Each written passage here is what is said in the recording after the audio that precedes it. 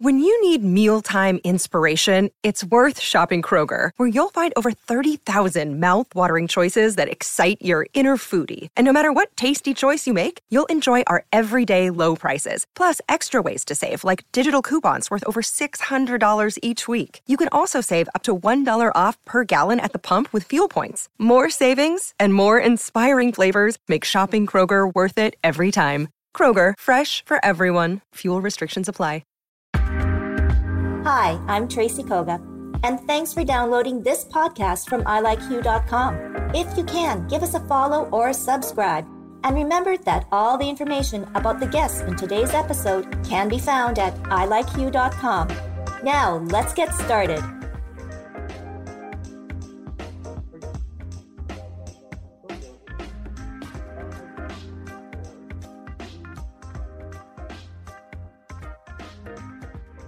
Hello, everyone. Welcome to the Hue Virtual Chat. And why am I so cheery? Well, it happens to be like 3 degrees outside, sunny, and the snow is melting, and it is only March 2nd. So my concern only is if March comes in like a lamb, will it leave like a lion? So fingers crossed, no huge snowstorms come the end of March. We want to enjoy what we can of great weather while we're still in lockdown. But even though we are going to get some more news by the end of this week and restrictions are loosening, the vaccine is being rolled out. And so things might be looking good for us this summer. But anyways, talking about summer and summer love, endless love. Does that still exist? Well, we're going to be chatting about that. So let's open the doors to all of our lovely ladies that are going to be joining us today. And we're going to have a special guest too as well. Hi, Kirsten. Hey, hi, Susie. And I believe Joanna's joining us. I think. Good morning. Good morning. Thank you. And there she is. Hi, Joanna. Welcome to the Hue Virtual Chat. You might be on mute. So you just unmute yourself. Charlotte, is Charlotte going to join us, Kirsten? As far as I know. Okay. Hopefully, because she'll like this one. So yes. Nice to meet you. So nice to meet you, Joanna.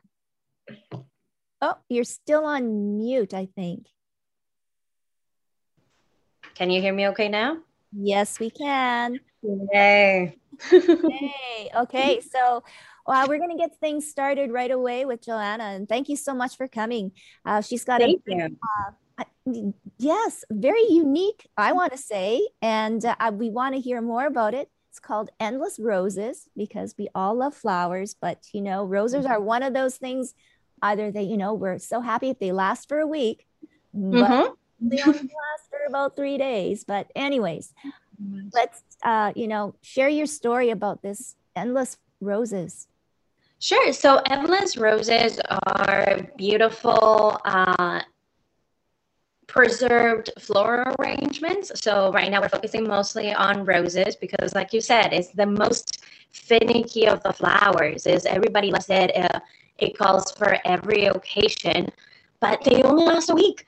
So basically the preservation process kind of substitutes the water. So instead of growing them with water, they're grown with the preservation solution, which allows them to last between a year up to 3 years. And they don't require any water, they don't require any sunlight. And it is one of those processes that it can be done again with different types of flowers. So we has started venturing with sunflowers as well. And some of our arrangements include hydrangeas as well as moss. There's just no really end in sight of all the things that you can do. And yeah, it's the most important thing. They last for a really long time. And it's, they kind of preserve onto their color as well as their shape. So it's been very funny to see the people's expression saying like, oh, they're paper. And I'm like, no, they're 100% exact texture. You can bend the petals as a regular flower. Of course, we don't encourage that because you want. But yeah, they look so real because in fact they are. So, and pretty great. So how did you find this process and decide that, okay, we're going to do this? It's wonderful. So I was actually a couple years ago, I was on a holiday vacation with my family, and I bumped into a store that was carrying preserved roses. So they weren't arranged in any particular way. They were just kind of, here's a rose. It came with a stem. And I was like, what is magic that you speak of? Because I myself have been a lover of roses since I could recall. Like I've had everything from roses made out of metal and paper and silk and all types. And once I bumped into that store, I started doing more research, and I found out it's quite new technology, mostly explored in Asia, and then it's slowly moving throughout Europe and as well as North America. And I personally hadn't encountered arrangements such as these in Winnipeg. And I was like, you know what, people need to see this. So I started making my own, and one that is very dear to me that luckily has gone very well in our kiosk has been our Endless Dome, which is kind of our inspiration on the Enchanted Rose by Beauty and the Beast. Oh, wonderful. Well, they look so beautiful. And so you do have the kiosk at the outlet mall, correct? Mm-hmm. Yeah. Yes. And so how has business been going, like through all of this kind of crazy pandemic and everything like that? Has it kind of been like, wow, this is the perfect gift to give somebody? Yeah, so funny you mentioned it, because we were unfortunate enough to last year, we were wanting to be open for Mother's Day. And unfortunately, I wasn't able to do so. But we were lucky enough this year that we opened right after lockdown on February 1st. And it's been a wild ride. The first 2 weeks, obviously, with Valentine's right around the corner, we have customers that are like, this is amazing. And I'm like, great. Okay, that's why we're here for you. Yeah. And we're hoping to do it all over again, getting closer to Mother's Day. Mm-hmm. But no, response from everybody, and I'm thrilled to see how happy they are with the product and as excited about the type of product, because that was another thing I wasn't quite sure how well it was going to do, like how well the arrangements were going to be presented. And it's beautiful to see like the little kids approach the kiosk and like it's like Belle's Rose, it's like Belle's Rose, like Beauty and the Beast. So but we're very glad to be lucky enough to have opened, and we hope to keep it up until Red Monday is when we'll be closing seasonally. So it's been great. Yeah. Oh, well, that's so great to hear. Hello, Robin. This is like something, can you imagine a rose that will last for 3 years? It's true. And they're beautiful. I might get Josh just to show some more pictures again. They're incredible. And thank you, Joanna. You're welcome. Those are amazing. Mm-hmm. So yeah, and they just like regular roses, like I said, we don't really encourage this, but like they have texture. A lot of people have gotten them confused with dry flowers, which are very different from preserved roses, because unlike dry flowers, they don't brittle. So like they still hold their texture, kind of move them around. And you don't have to water them. You don't have to water them. You do not have to water them, and then you do not have to expose them to sunlight. So that as we like to joke around, no green thumb required. You don't do anything but to love them. Yes. Oh my goodness. I was just laughing. I was wondering, hey, so with that preservation stuff that you use on the flowers, like, can we use it on us too? Oh, I wish I would have, trust me, the second I know I will embody in such, that was a whole other business, isn't it? Oh, I know. Can you imagine? Ladies, we had no watering required, right? No toxins, nothing.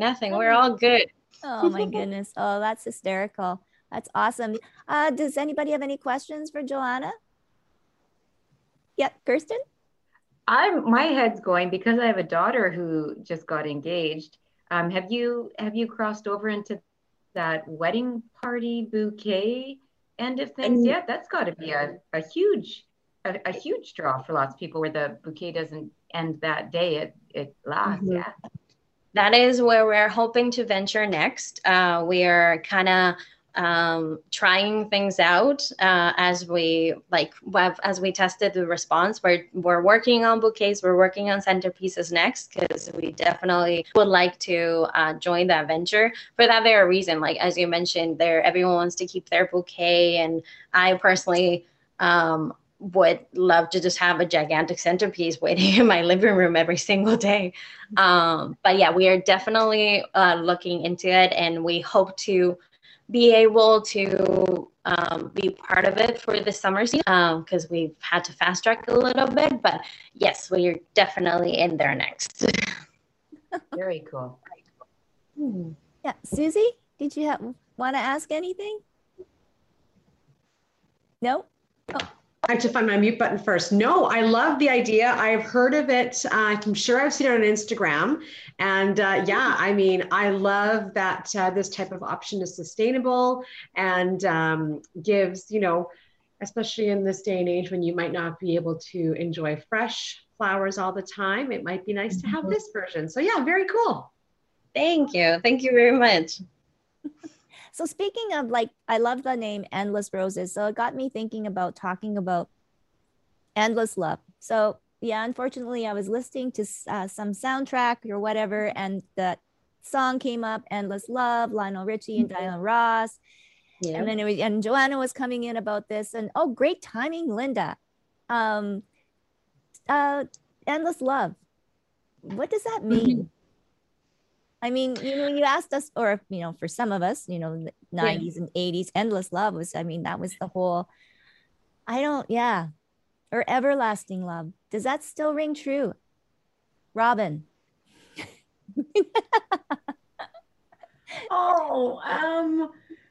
You're probably talking to the wrong person. I don't think so. I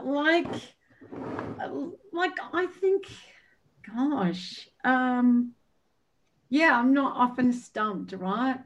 I've had an interesting experience with love over my lifetime. I think there's people I'm no longer dating that I still adore and love, and I think I will love them forever. And I think it's a little crazy to think one person will be everything to us forever. I think for me, I think I can, I'm just trying to think of how to describe it. I really am a bit stuck. I think I completely love someone right now and can see that I could love them forever. And I don't know what that looks like. I think it may morph over time into a whole range of things. I think people are a little more fluid these days about whether they're staying with one person or not. I don't know. God, you got me on the spot there. Yeah, because we're just usually talking about doom and gloom and everything like that, but no, and we're having more ladies join in. I love it. Hi, Jenny, love to see you. Good to see you too. Linda, I think, is around. She kind of shifts on my screen, so we'll get her into the conversation. But Joanna here has a new product called Endless. Well, it's not a product, it's great, it's flowers, it's called Endless Roses, and there she is. Thank you, Joanna. You'll just be that model that brings them. Yes. I would love to send a bouquet to each and every one of you because they're spectacular. They're just so beautiful, and the colors are amazing. But these roses last for 3 years. So the conversation is talking about endless love and what that means. I personally, it's funny that you mentioned that because my parents are turning 42. They're celebrating their 42nd anniversary on Wednesday, and they've been together for 48 years. Wow. So I feel, as Robin said, I don't quite believe it's just the one person, but love has has had like definitely has a broader meaning nowadays. So I feel it's more friendship than love, like this the base, Bridgerton has told us, but it is like the foundation of everything. And I feel that's what I feel it is. Like friends are love, and it kind of romantic love has kind of been left behind a little bit. Mhm. But that foundation of friendship and love, it grows and it grows, and that's how it becomes endless. So even if it shifts and changes, it's still, when you think about that person, you get that reaction or just that good feeling. That good feeling. Oh, I know. Well, and I mean, everybody, well, Kirsten, Susie, Jenny. Oh, I guess I'm in that group too. I mean, we all have our significant others that and our marriages are very long too, as well. Are we endlessly in love? That's a really tough question during this pandemic, isn't it? Because it's like we're not supposed to be seeing each other this often. So, yeah, endless. I think endless has different connotations during a pandemic. Realize that, sometimes proximity and nearness, sometimes you just need some space and you need to breathe, right? So it's been interesting to, like you said, Tracy, to be living through this pandemic and to be, in a tight space with your family. And it's just like, wow, we're not meant to be together for this much time. And that's when running can really, save your life and your sanity when you get to go out and do stuff by yourself or even grow up and become fun. Yeah. But, the thing about my husband and I talk about this all the time because we're always talking to the kids about like modeling good relationships and good emotional health and boundaries and all those things. And the thing about, falling in love and staying in love, falling in love is easy. It's the staying part that can be challenging, right?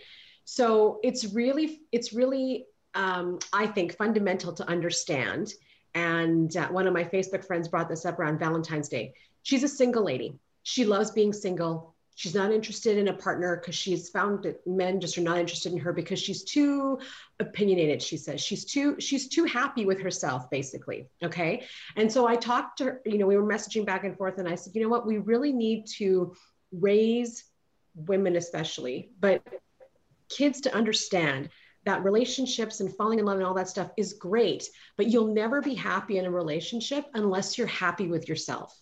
It's the number one relationship that you have to be okay with and be good with before any kind of partner can come along. And, Tracy, you can talk about this.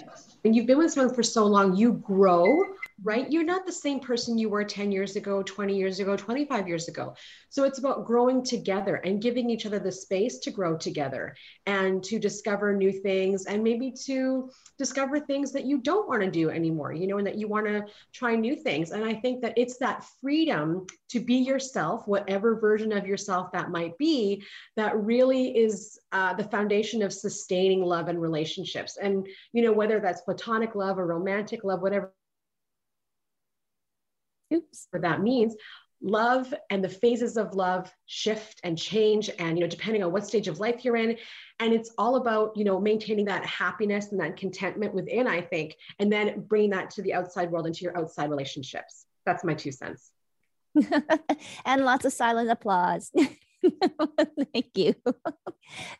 So did you write that, Susie, or your husband? No, I think I definitely talk more than he does, and he just kind of sits there and nods at me. But no, he and I both agree, and especially even for we have 2 boys and a girl, but I really want the boys to understand too that it's not your girlfriend's job or your partner's job to make you happy. You have to be happy.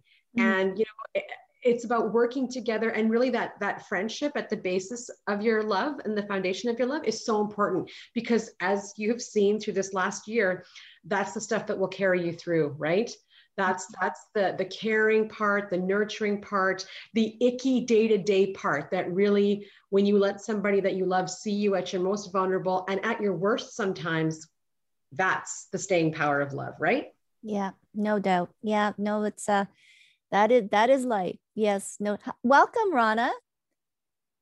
Well, maybe I'll go to, oh no, that wouldn't be fair. No, you let this sit and simmer. So yeah.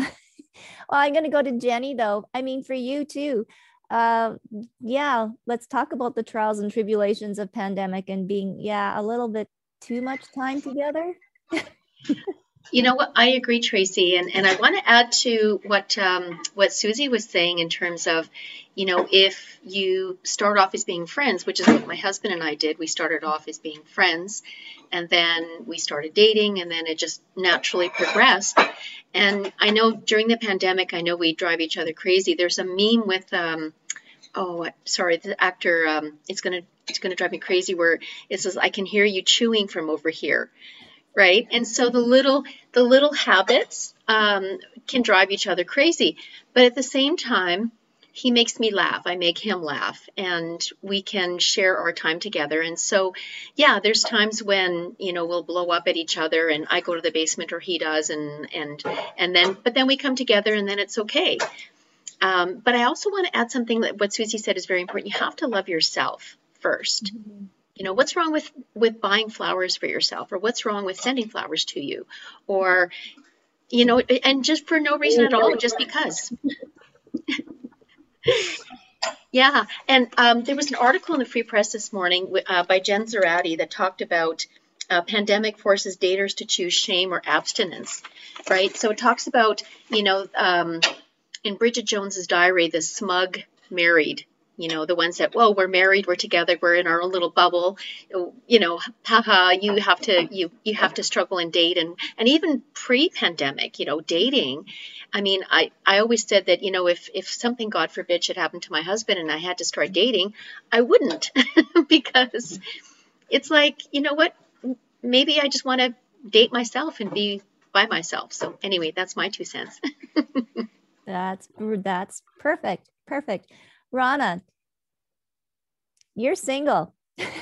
just throwing it out there, but let the world know. Yeah.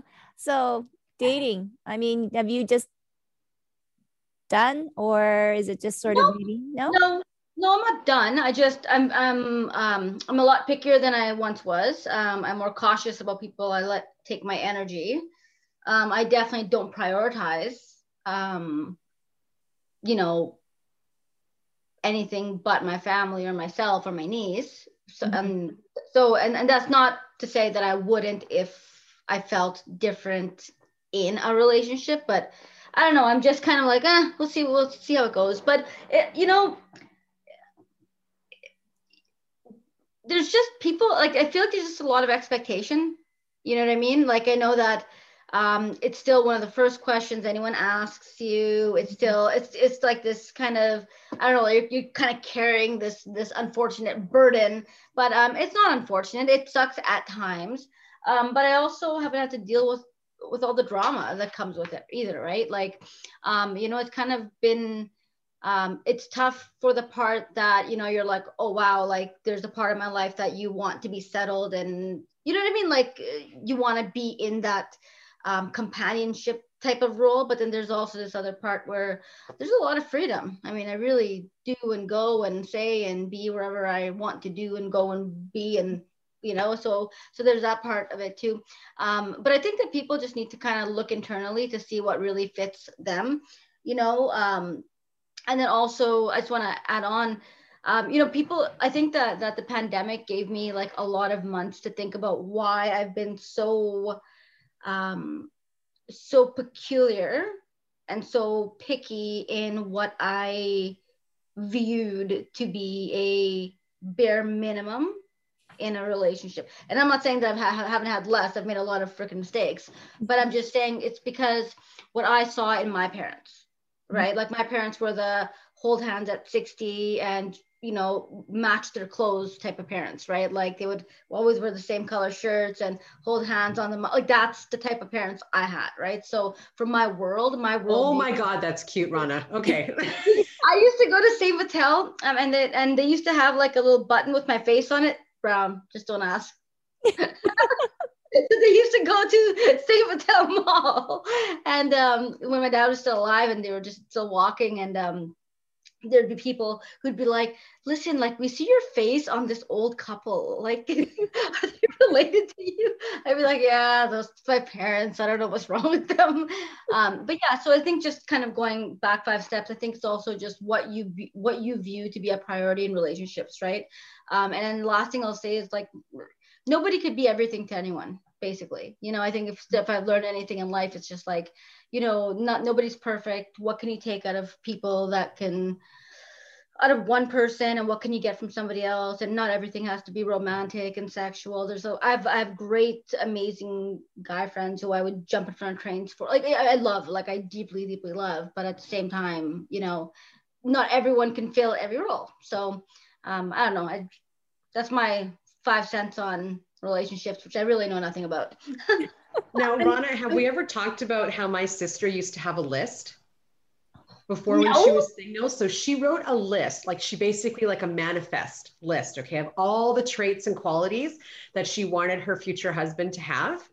Because she was saying the same thing. I'm too picky. I'm too this. And I'm like, no, you're not. I'm like, you're not too picky. You have the right to be so picky about the person that you're supposed to spend the rest of your life with. Like, if we're going to be picky about anything, let's not make it hot dogs or burgers or pizza. Let's make it the person we're going to spend our life with, right? So she was like you, she'd kissed a lot of frogs, and she was just like, you know what? I'm done. She's like, I don't want to date anymore. And this is before even online dating was really, huge. But I'm going to make this list, she said. So she had like 30 traits and qualities that she wanted this person to have. And she's like, do you think I should shorten it? Do you think I should take anything out? And I'm like, no. I'm like, do you really believe that you want this person to have all these things? And she said, yes. I said, then don't settle. I said, it's what you want. I said, the universe, will make it happen if it's meant to be. And I said, if nothing else, I said, you know exactly what you want. Do not deviate from what you've said, Long story short, she meets my future brother-in-law, and he had a couple of things that she would have normally, had she been on an online dating profile, scrolled past, okay? But because she met him in person and there was no pretense, there was no nothing, we're going, through this relationship together, because that's what sisters do. And she says, I'm telling you, he checks off this entire list. And I'm just like, this is amazing. I'm like, you've manifested this amazing, lovely man. And like there's power to your words, and there's power to your wish and your fulfillment and your, prayers to the universe, whatever that might be. So don't settle. You're not picky. You're amazing. Yeah. I think I want to jump in too, because I was single for a long time, and I made a list in 2014, and I kept compromising this list, and I'd be like, I'm not worthy. I should just have that person. And it wasn't till like the last year and a half that I went, actually, no, I am worthy. I'm worthy of what I really want, and I don't want to settle anymore. And so I was on dating websites last year, and I was like, oh my God, what is wrong? Like, is it me? I was like, I'm done. I've had enough. I just don't need this shit anymore. And I was coming off all of them, and some person sent me a message, and I was like, oh, I don't even know if I want to have a look. And I had a look, and it was like, this person has everything I ever wanted. And we have this, like, and more, and we have this amazing, we don't have to see each other all the time. Like I'm bubbling with that person because, we made an agreement about that, which has been pretty cool. I see them once or twice a week. It's lovely. I have space to do what else I need to do. And it's not like, oh my God, we have to go everywhere together. Everything to everyone. And like, it's just the sweetest thing to find who you are and to be able to trust that you're worthy of this amazing person and not have to settle. And so my life is very joyous with this particular person in it. And it's because I started to love me and trust that I deserved what I really was looking for. So go for it, Rana. That like amazing person will like turn up when they turn up. And the other thing is, we're not in a conversation about we want to be together forever. We're in a conversation about we want to be together in this moment, because it's all we have. That's it. I don't know what's going to happen tomorrow. Yeah. Today, that I really don't like is the people who say, well, you know, once you work on yourself, you'll find that person. And it's just like, do you know how many freaks have boyfriends and girlfriends out there? Right? It's just the worst thing you can say to people, because everybody who's paired up is not perfect. Like there's no kind of magical solution they found. They just happen to find a lid for their pot. Like, it's just, come on, like, everybody is a work in progress. And to say that, you know, you need to work harder on yourself, maybe you're perfect just the way you are in this moment, and you need to find someone who's perfect just the way they are in that moment for you. Yeah. Or you find the crazy. Together. Well, I kind of believe it kind of goes hand in hand with what Rana was saying before. Like you do some inspection, so to speak, and go like, okay, these are the things that I want to accept into my life and I don't. So afterward, I don't think it's so much as the self, you know, work yourself. It's like, no, okay, I need to decide what I want to let into my life and what I don't. So that kind of, once you have a better idea, it's okay, this is what I'm willing to spend my time on and not. So. I wanted to touch on, sorry, Tracy, I just wanted to touch on something that Robin had mentioned and also Rana had mentioned. So first of all, Robin, you talked about loving yourself first, which is very important. And then Rana, you talked about your parents doing things together, you know, always being together. What I wanted to mention is that when you are in a relationship, whether it's a long-term relationship or, you know, in the moment, as you say, you have to be careful that you're not giving all of yourself to that other person. And I just want to mention that my husband's, a family member of my husband's, his partner passed away, and they did everything together. And when she was gone, he was devastated. And he's like, basically, my life is over, because everything I had was in that person. And it took him a long, long time to really kind of start coming out of his shell. And my husband and I were talking about this one day, and he said something. I said, oh, you know, if I'm gone, I said, you won't be as devastated. And he said, well, no, actually, I will be. But I have a network of really good friends and family that will help me get through it. Mm-hmm. And so it's important that you don't make that the partner of yours everything and everything and all. You have to find that balance, that you have your interests, that you have your shared things together for sure, but that you have your own life, you have your own interests and friends and groups and everything, so that if something happens, you've got your network that you can rely on. And so I just wanted to share that it's so important that you make space for you first. Yeah. And that when you come together, you're so much better for each other, right? Because you have these outside interests and outside, you know, things that you're both passionate about, for sure. Yeah. So I'm going to bring Linda. Nice to see you, Linda. You had a bit of a computer problem. I don't know what was happening, but I'm here now. Yes. And I love the hair. Thank you. Yes, I know. Love it. Yes. Completely different. Loving it. So yeah, and I'm just going to ask you. So yes, because all of these things are so good. Now, is it because we've actually now, and we've always had a voice, but I'm just saying that, you know, even through these talks, really, I have become more vocal, or, you know, thinking about myself. Thank you, Robin. But, but I feel that, right? Like, you know, the pandemic, yes, and everything like that has sort of brought people together. But I think women on a whole, though, have really had a good chance to kind of take a look at themselves too, as well. Absolutely. And this is an interesting topic. I loved everyone's different points of view. I think I was kind of hearing when I was popping on, Joanna, you were talking about the importance of platonic friendships, and also, you know, loving yourself, loving the person you're with, looking for love. And I caught that this was about endless love. And I want to throw a different thought in there. For me, endless love right now is and this is going to go a little dark, but it's communicating with the people that have passed.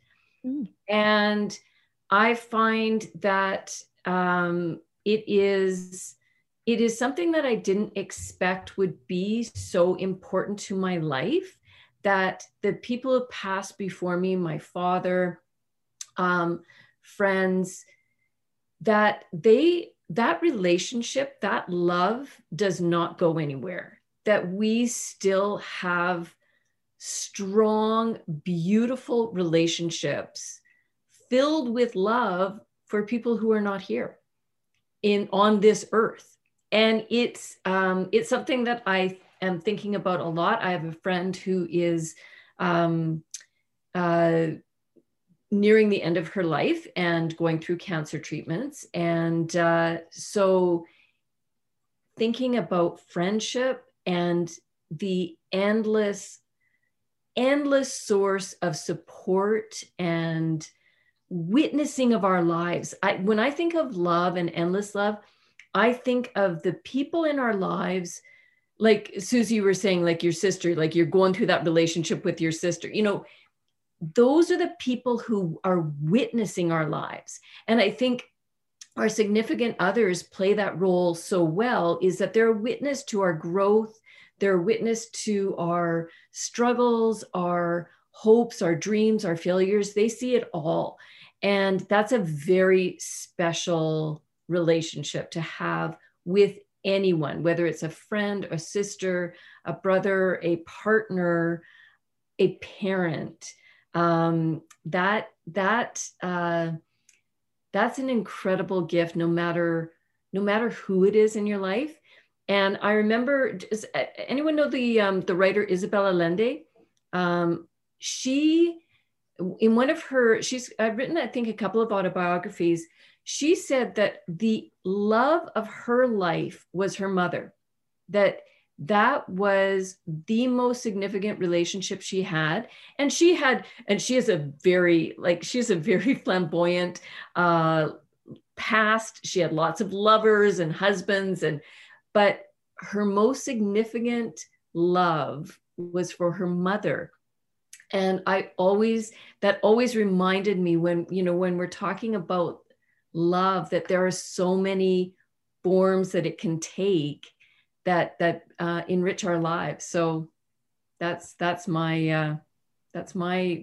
what I'm thinking about when I'm listening to everyone talk and share. You know, there's so many different ways that love helps us, you know, and but I really do like to think of it as the people that we allow to witness us in our complete humanness. Those are the most amazing relationships. Okay, so now we've talked about love. We've seen the beautiful roses. Okay, so I don't even know how to bring this up, and it is maybe a segue, spreading the love, because that's what we need to do more so than ever, getting out of maybe the romantic kind of love, but love for human beings. And nice kind of reference to Robin's new series on Hewitt Home. Let's get our human back on more so than ever. Susie, help me here, because I just saw it on social media, and maybe Jenny too, and Linda too. There was a document issued by the government yesterday, I just saw, on recognizing, or the facts have been out now, that the Indigenous and marginalized communities and the BIPOC communities have been, obviously slammed. Slammed is not the right word, but the numbers indicate that they are much higher in those communities for COVID, for being exposed to, as opposed to the white community. And I saw this, and I just kind of read it very quickly, and then got into a conversation with my husband, and it was turned kind of like, well, and I just wanted to get the facts straight on what it was. And it sounded like, they just had released this information, that a lot of people thought that it should have been released a lot sooner than right now. Yeah, I don't know about the timing of the release, but basically the information within said that BIPOC communities are at higher risk for COVID simply because of a lot of their living conditions. So they perhaps live in closer quarters and don't have as much space to isolate if someone is exhibiting symptoms in their home and things like that. And Rana, I'm sure, can speak to her friends in the Indigenous community who have definitely experienced that. And yeah, it's definitely challenging, especially when you have also multi-generational families living in homes, which is very traditional in a lot of those communities. So I think that they're looking at ways that I think they're looking back in terms of how they could have done a better job, but now looking forward, they're also going to be looking at ways of how they can communicate these findings and translate that into action that can help marginalized families and racialized people, to help them understand what steps they need to take to keep them and their families safe. And they also, I believe, part of that findings was that they often work in lower paying jobs that don't offer paid sick time. Or maybe work more than one job, which may, expose them in multiple areas of work. Mm-hmm. So there are a lot of issues there for sure that that perhaps were not necessarily thought of at the beginning. Yeah. No, Rana, you have your hand up. The whole thing is just a joke. The conversation about the effect of COVID on marginalized and people of color, whether it's Indigenous or any person of color, has been worldwide. So you'll remember that I did a panel on the Feminist Forum a week ago. This is exactly what we were talking about, was the unequal effects of COVID on different groups of people, which essentially has shone a light on discrepancies and the inequality that we have been putting Band-Aids on for generations and generations and generations. And it has now become very evident during a crisis because you could no longer hide it. So yes, as Susie has said, it is absolutely not only housing is like one teeny tiny little piece of it.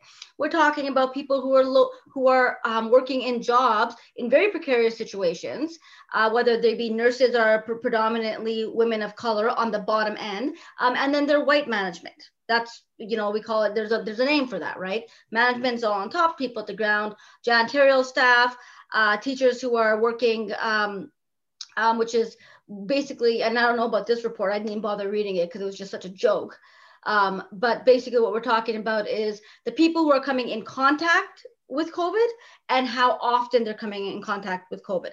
So basically, if you really look at it and forget this report, which I couldn't even, at this point, I mean, this should have come out like a year ago when everybody else in the world was talking about it. I've been talking about this for 6 months now, that there is a unequal, effect of COVID on people. So basically, yeah, so it's not so much just COVID. I think that the truth of it is, if we really want to be real, it is the fact that COVID simply just shone a light on equalities that have always existed. And now we are seeing that very precarious situations are more, they're just more in homes that are of people of color. Like Susie said, whether it's multi-generational or not. But if you want to talk about First Nations, the first thing you tell people was wash your hands, social distancing, and wear a mask. 2 of those things are impossible in a First Nation. So the whole thing is just a joke. And I love how government and all these people come out and they have all these conversations to say, have all the conversations you want, right? In my world, have all the conversations you want. The fact of the matter is, if your recovery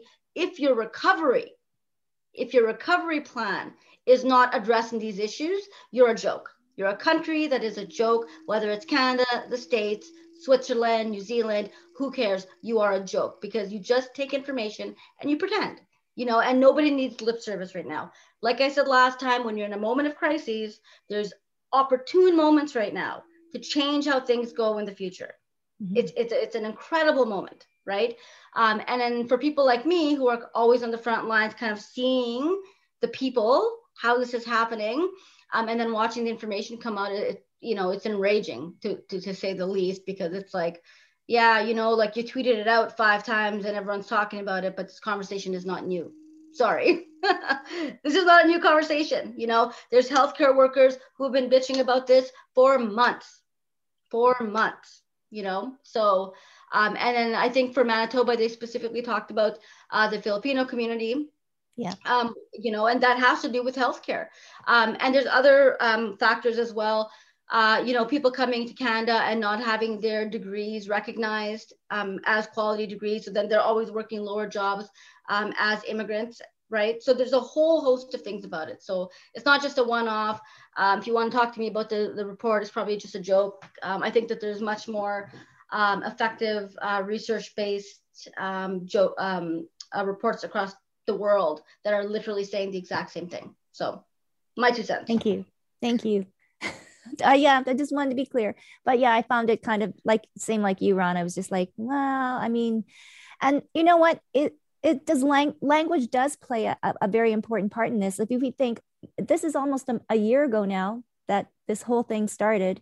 If in multiple languages, if there was, that kind of even, I don't know, communication, I don't know if that would help, but I'm pretty sure moving forward, those are some of the big things that they're going to have to look at changing. But my fear is, you're talking about systemic issues. These are deeply systemic issues. A language change would, yes, be a very topical issue, but we're talking about why are people of color always at the bottom rung of every job opportunity that they get, that they always seem to be on the front lines when disaster strikes. What we're talking about is systemic issues. This is not a language change or something else. And I apologize for being so blunt about it, but I think that there's a lot of, everyone kind of humming and hawing over the conversations. We need factual statements here. These are systemic issues. Why is a doctor from the Philippines not able to come to Canada with the qualifications and be a doctor rather than a nurse who's now getting paid as an RN rather than there's a whole system is set up for failure for those people. Sorry. Thank you. And I guess, obviously it's not going to change overnight, but I mean, it's got to start somewhere. I mean, these conversations, if anything, are getting people to voice their opinions and to be strong. So let's hope. But thank you, Rana and Susie, for clarifying it. My fears again, this whole racism thing will air its ugly head. I know, just over this, and I just hope that people just use their common sense and respectability and empathy and acceptance without understanding and all of those things and words that we all commonly use in our group. And Joanna, yeah, we always talk about, issues like this and, maybe endless roses, I'm all for it. Like that. I like that. I personally like most enthralled in listening than anything else. And when I was listening to Rana speak, not only she speak very eloquently, but it was, there were things, I personally come from Argentina. So there were certain things that she was saying that was really getting to me as well. And as she mentioned, I am just as surprised, I think, as everyone else with the numbers and the communication that we've all known for about a year now. And so it was a bit, okay, this isn't news. We've known this. I'm a bit confused as to, the release of information and the timing of it. So, but I'm hoping as well that I hope, people take it in and it becomes a call for action and not just, more of more of the same. I'm hoping to. And we are heading into the city as having this big, huge anti-racism week at the end of the month.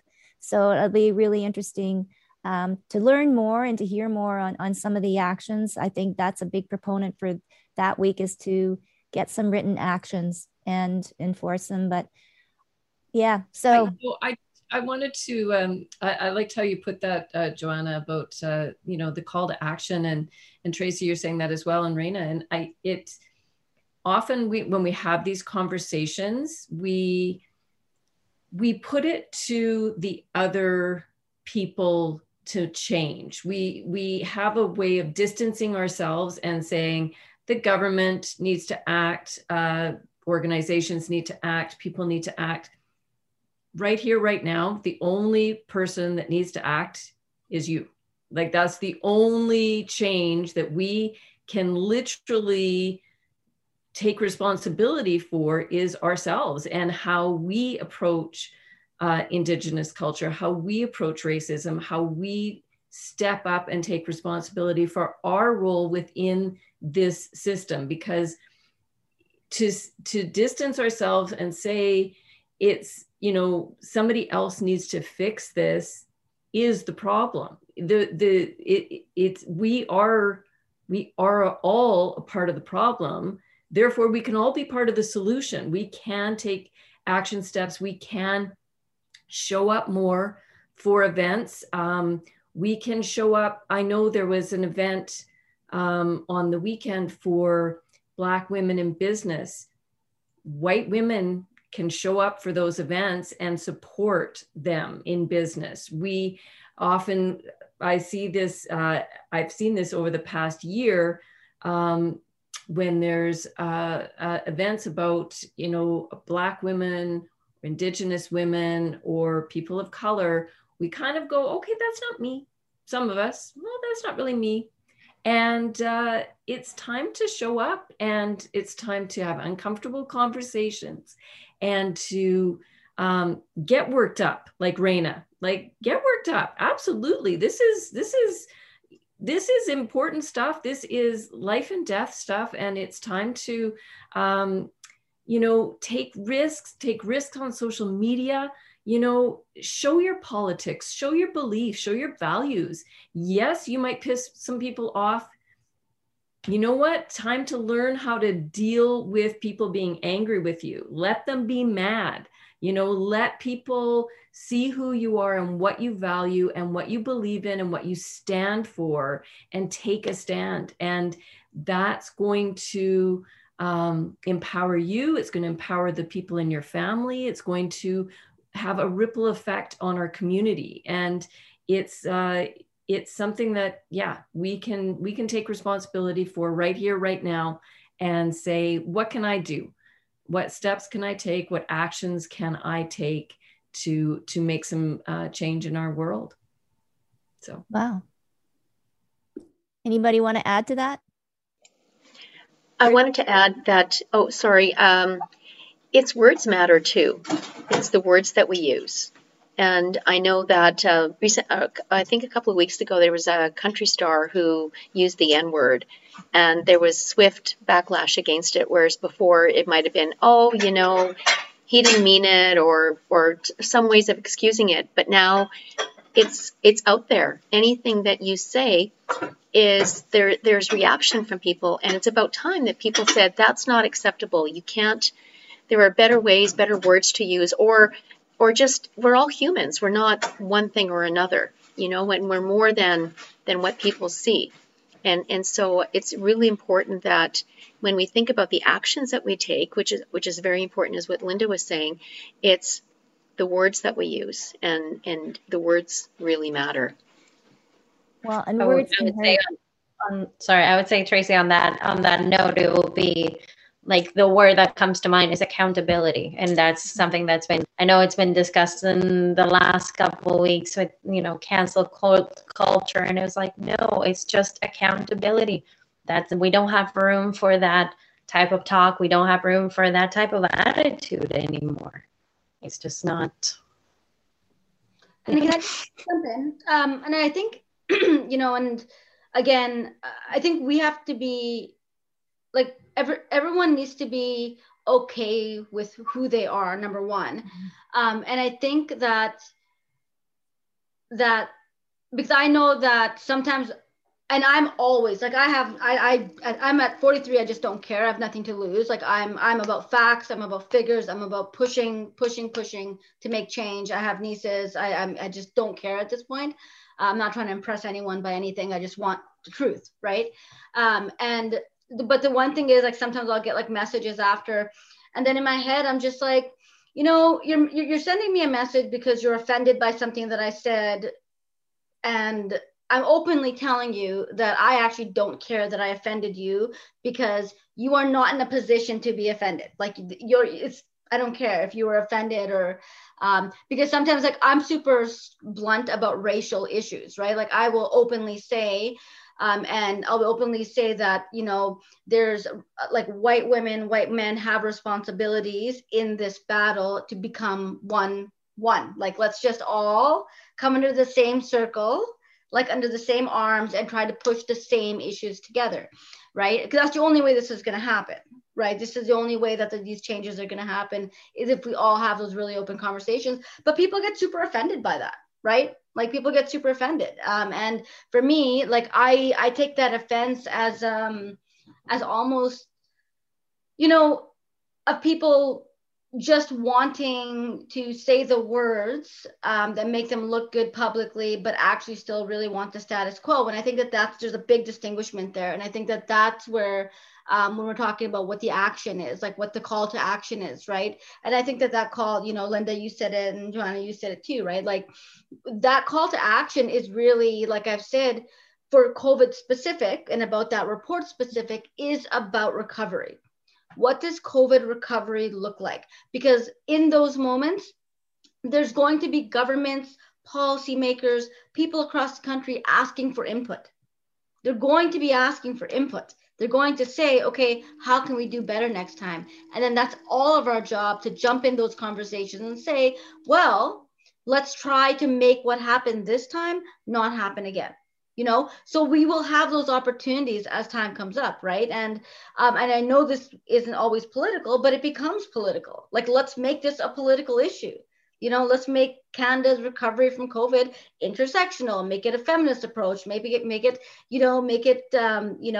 not anti-Indigenous, not anti-Black lives, not anti-whatever. Like, there's a bunch of stuff that we can say and do in that process. So just to speak to the call to action part, I believe, that's just my opinion, who knows if it's true, I believe that when it's the recovery, when we start to pivot into a recovery mode, and it will be probably when people start talking about federal elections, that's where we need to start voicing our, let's be loud about this, and if we can do that during that time, I can guarantee you we can break a lot of those systemic issues, truthfully.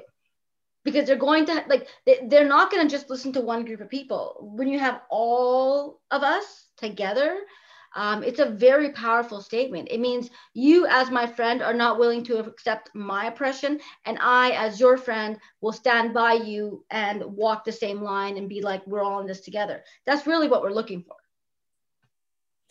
And I vote Rana for president? No. Never. Mayor? Premier? Okay. Oh, wow. Okay, so now we know when that time comes, we can all write down our thoughts and everything like that. I'm going to throw it to Robin, just because I always like to put in. Don't look so exasperated at me, please. I think it's super hard to follow. Well, I know people that have talked now. What would you like me to? What do you want to know? Well, because I always put it and tie it around with mental health, and not only are we thinking about, the what am I trying to say? Because I'm just hard time. We're not only thinking about, the people that are struggling. It's also that this is something that we're all in. Mental health, the whole bubble of mental health. It doesn't matter. Every single one of us is in it.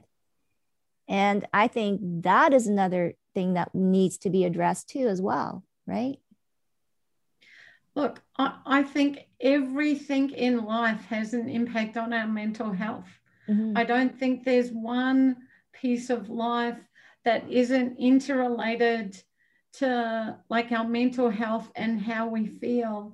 And so I think, I put in the chat that we've got to be for everything we do. Nothing about us without us. It's not about making a policy without the communities involved, without people, without allies, without being in there. And so it's frustrating that we keep not listening to people. We keep, as a collective, I mean, I do it too at times. I think we all do. We're not perfect. So it is that place about how do we actually like truly hear what people want and make a difference in that. That will be when the changes happen to mental health, when we stop trying to tell everyone else what it should look like and actually listen to people about what's important to them, and the changes that they think will make a difference for them will be the time that like mental health for all occurs. And that's like, I don't think that's going to happen overnight. And as Linda said, we can do our bit, and we can stand, as Rana said, we can stand with others as a collective to try and do that systemic advocacy piece. And we just have to keep hanging in there, because I think that's the piece. I think sometimes we get exasperated and we're like, oh, it's too hard. And it's too hard not to do it. It's too hard on every single person in the world if we don't stand up and be accountable, stand up for our stuff, stand up with people in our lives, and go as a collective. So there's my little 2 cents worth at the end of the day. Oh, yay. Well, and Kirsten, you've just been like sitting lovely there in my top box. I know. Oh, the conversation today was so good on so many levels. And Robin's right. It's so hard to go after, all of what has been said, and everyone's added such great things to this conversation. The only thing I wanted to add is taking it back to mental health. As Robin said, mental health is connected to absolutely everything in our worlds. Everything we do, every facet of our life, mental health is connected. And I've had a couple of conversations with parents lately, and I've talked about how physical health is on a spectrum and mental health as well, and that we need to nurture it. And, it slides all the time. It's fluid. And I'm surprised at how many parents responded with, wow, I'm really glad you explained that to me. I never knew that. And it just is. And so, yeah, like everything that's going on in the world, especially now with COVID and the oppression of so many different cultures, and what's happening, how COVID's affecting their communities. And Rana, you spoke so well, and Linda as well. I took some notes, but I can't go over it all. But I'm just sitting back and really enjoying the conversation. Yeah, so I'm good. I'm good over here. Well, and so Rana had mentioned it too, and that's what kind of twigged me too. I'm going to go to Susie because the Filipino community was mentioned in this report, which, I was just like, whoa, because normally, well, and I'm going to say it because I'm Japanese. We all kind of get lumped into the Asian kind of box. And so, but I do recognize though that the Filipino community is so important in our healthcare because, they work so hard, and they're in our homes, they're in our hospitals, they're everywhere. I guess from that community point of view, how do they feel? Or again, is this just lip service and they keep on working? Well, I think, there was a study that came out last fall, I want to say towards the end of the year, that talked about how much money Filipinos sent home last year from working. And it's just like, that's what they do. They work hard because they're not just supporting family here, they're supporting family back home. So I think that, and I can't speak for the entire Filipino community, obviously. I can only speak from my experience and from what I know, but it's incumbent that these workers, these healthcare workers feel protected when they're at work. And we have seen conversations and stories happen where they're not necessarily feeling that. And then as well, having the protocols, communicated in an appropriate fashion to these healthcare workers about what they need to know to keep themselves and their families safe. And I think that, there can be a language barrier, not just with the Filipino community, but with any, other community that lives in our city. And it's incumbent upon us to understand that communication and literacy is not just an English and a written or verbal thing.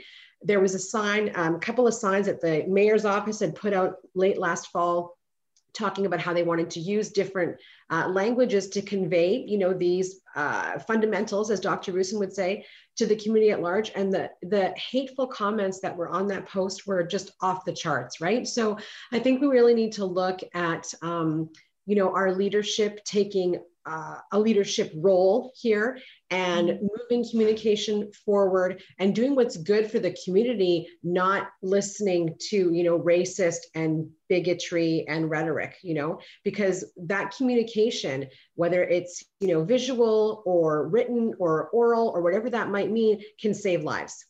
Mm-hmm. No, so true. No, so well said. Wow. Well, we'll see what happens.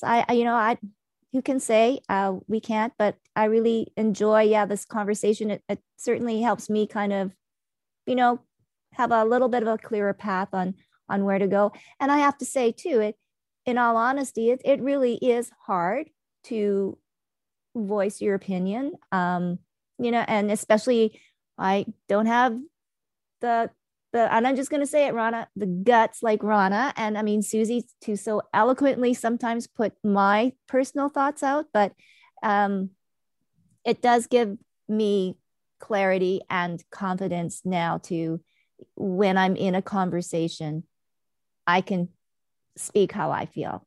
And I think that's the main point. It's not to promote or on social media, but if I'm in a conversation like I am in here, I feel safe enough to say what I want to say and not feel that I'd be judged or ridiculed or then, spun around and taken out of context that I said this. So having said that, please don't quote me on anything. No. You can quote me on anything you want. No, yeah. Oh, Rana, yeah. Anything you want. We all have each other's backs here. Okay. Yeah. No. Yeah. This session is recorded. We're going to play it across the world, Tracy, across the world. I know. I think the only time you should ever be, and I've learned this in politics, I think the only time you should ever be nervous or uncertain about words you're going to say, if they're racist, homophobic, or sexist, or if they're not factual. And I don't think anything I've ever said was not factual. So there you go. It's the facts, and that's the facts of life.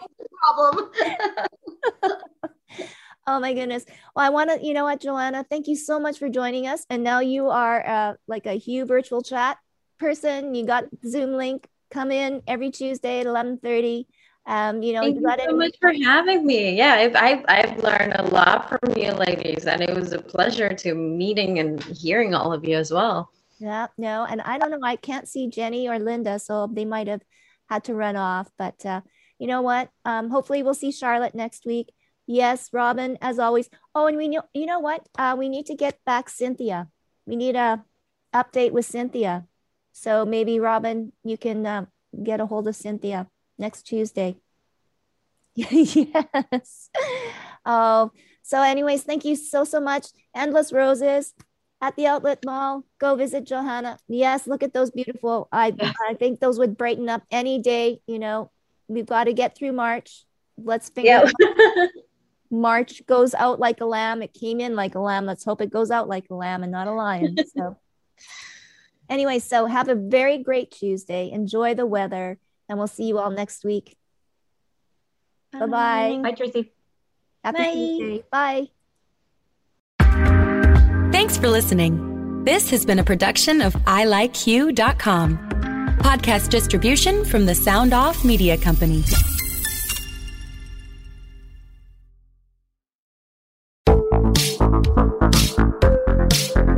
Hi, I'm Connie Thiessen, the host of Broadcast Dialogue, the podcast. We focus on Canada and the challenges facing Canadian radio and TV, as well as highlighting those moving the industry forward from podcasting and streaming to new broadcast tech.